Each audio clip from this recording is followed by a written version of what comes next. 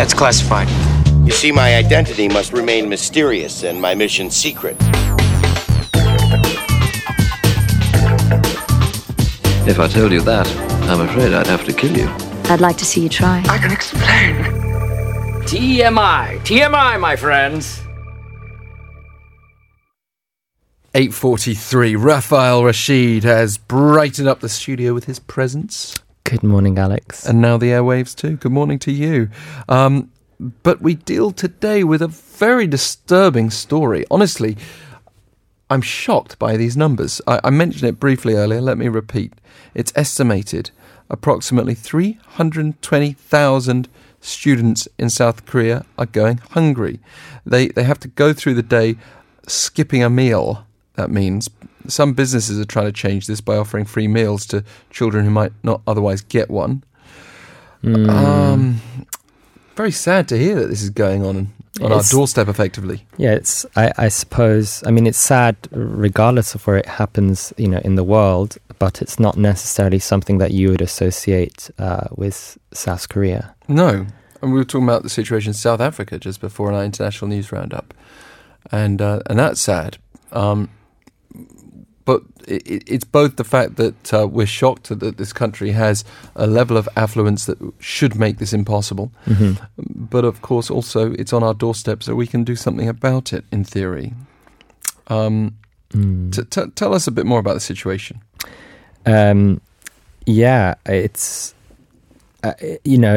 like I said, it's not necessarily something you'd hear about in this country often, but it does exist. And while the problem may not seem to be huge, there is, like you said, still a substantial amount of children or teenagers under the age of 18 who might go through the day without eating at least one meal. According to data from the Ministry of Health last year, there were approximately 317,000 students nationwide who would go through a day without a meal.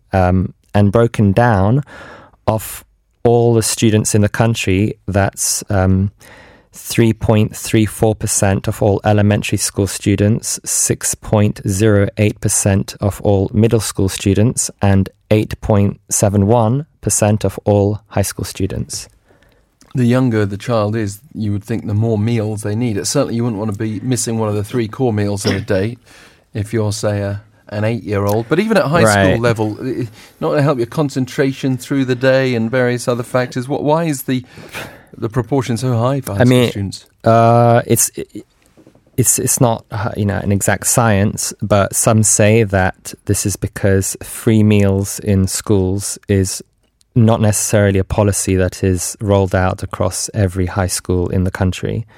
So that's a good point if we flip that round to the elementary schooler, for example. Mm-hmm. If you're getting your free meal at school and you're still missing a meal, obviously it suggests you're missing a meal at home.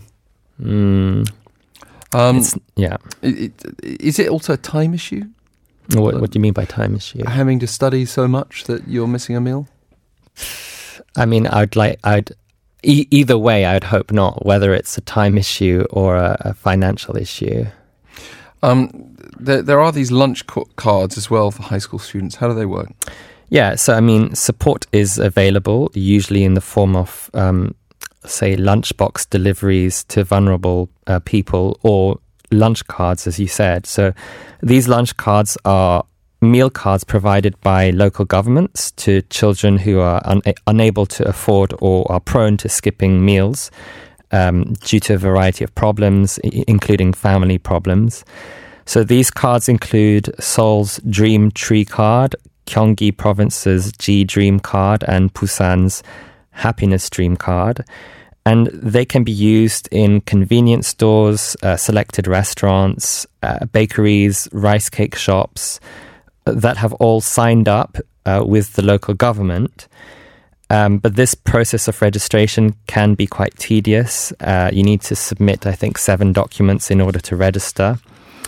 And although the amount that can be used varies from place to place, the amount of support per meal is approximately 5,000 won. Sometimes I think it's 6,000 won, depending on the region. which these days isn't necessarily enough to eat a nutritionally balanced meal. So for this reason, children who have these lunch cards usually head to convenience stores where they can certainly feed themselves for 5,000 won or less, but maybe not in a very healthy way.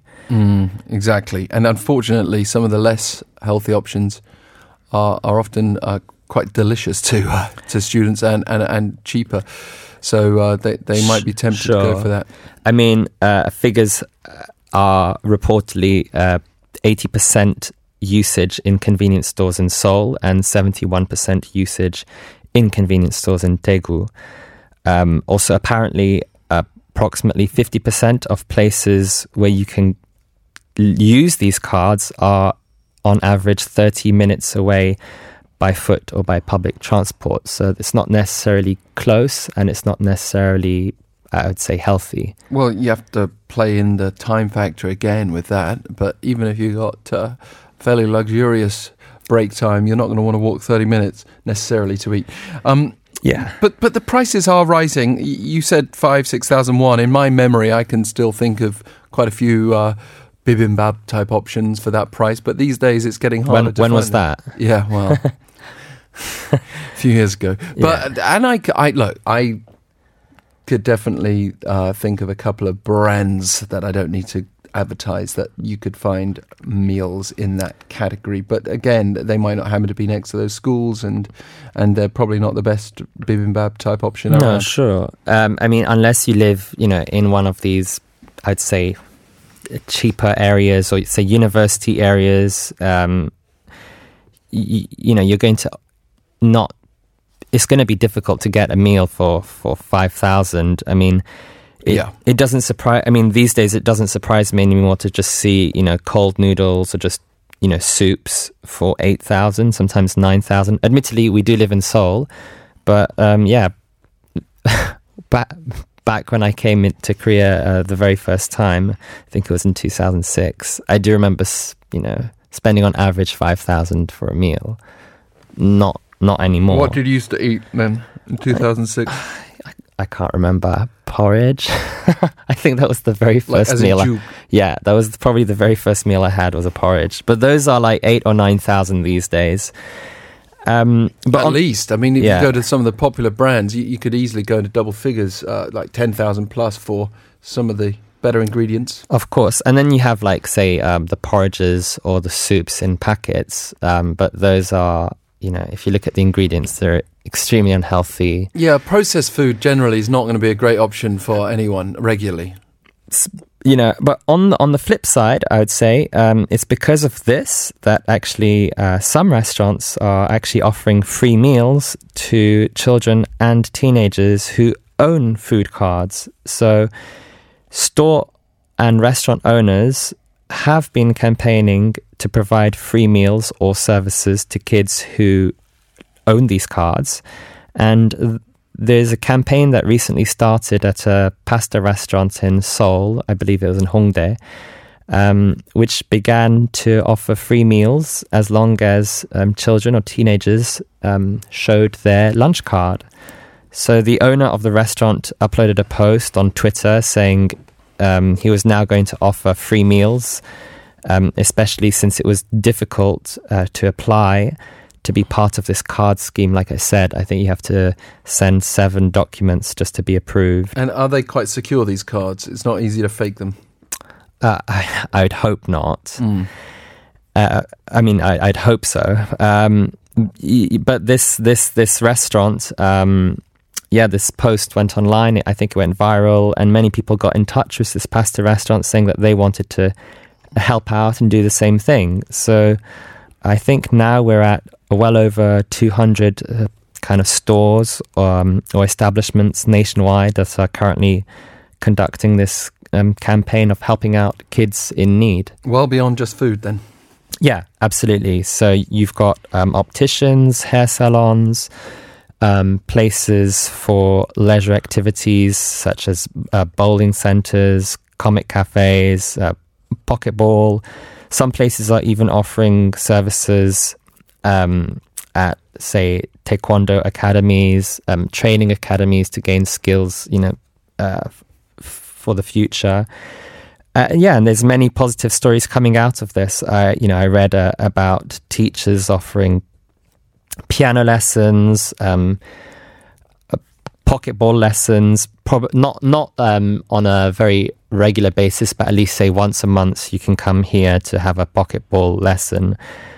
And so places that carry out this scheme tend to put a sticker in their window to indicate that they are part of this campaign. Can you imagine that there might be some stigma attached to this, though? If you're showing your lunch card, would you feel a bit embarrassed to do so? It's not just about this kind of this bit about presenting your card for the restaurants, but I have seen that there is a certain stigma sometimes associated with this card, and even applying for the card. And like you said, if if your classmates know that you have this card, there could be a certain stigma attached to it. And I know that that's part of the reason why there have been arguments in this country, for and against providing these cards or even free meals in schools. Yeah. You would hope that there's just a way of making sure the process is as subtle as possible, so that the person behind the cashier is not like saying, what's this? Making the person explain. What about large companies? Are they not getting involved? Are they leaving this all to the smaller stores to offer these deals? I mean, some companies too are, of course, helping. Charities too. I know there are several charities in this country that do raise funds to provide lunch boxes. It's of course not unheard of for big conglomerates in local areas to donate large amounts of money. Just the other day, a major chaebol, shall we say, in Ulsan area donated 88.8 million won to support children's meals in the Ulsan area. And the funds will be used to provide lunch boxes to 318 children and teenagers that have been recommended through organizations to be recipients of this aid. And this will be used to provide close to 18,000 meals for a period of 56 days. Which is good, but 56 days will come around quite quickly.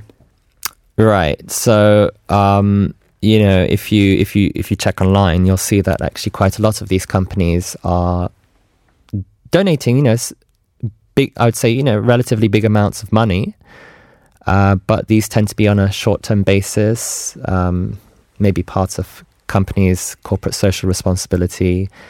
I'm not criticizing it. Of course, I think every little helps. But yeah, these are not necessarily on a long-term basis. And is it their responsibility, or is it the government's responsibility? Well, when many of us are going out eating fairly luxuriously, it's hard not to feel at least a pang of guilt, and that needs to spread into a solution. We've got a message from 4106. No children should starve. Obviously, they need more nutrition than adults. I totally agree, and that goes for the world. But here we are on our doorstep, and it's shocking that this should be even something we're talking about here in Korea. In the south, anyway. Thank you very much, Raphael Rashid. Thank you. With TMI today. And earlier we were discussing the 2019 Busan International Film Festival. As you can hear more about it on TBS EFM's new addition to the lineup, Korea Factual, this Saturday. Film critic Darcy Packett with Cassie Yu, the director of Global Content Division at Sidus, will be joining the programme to talk to host Eunice Kim about the most notable films and the prospects for the festival, as well as Korea's cinema generally. Look forward to that, 7 to 9 a.m. this Saturday. And that's our show for today. We'll be back tomorrow at 7:05. We'll hand over to Life Abroad with Na Sung-hyun next.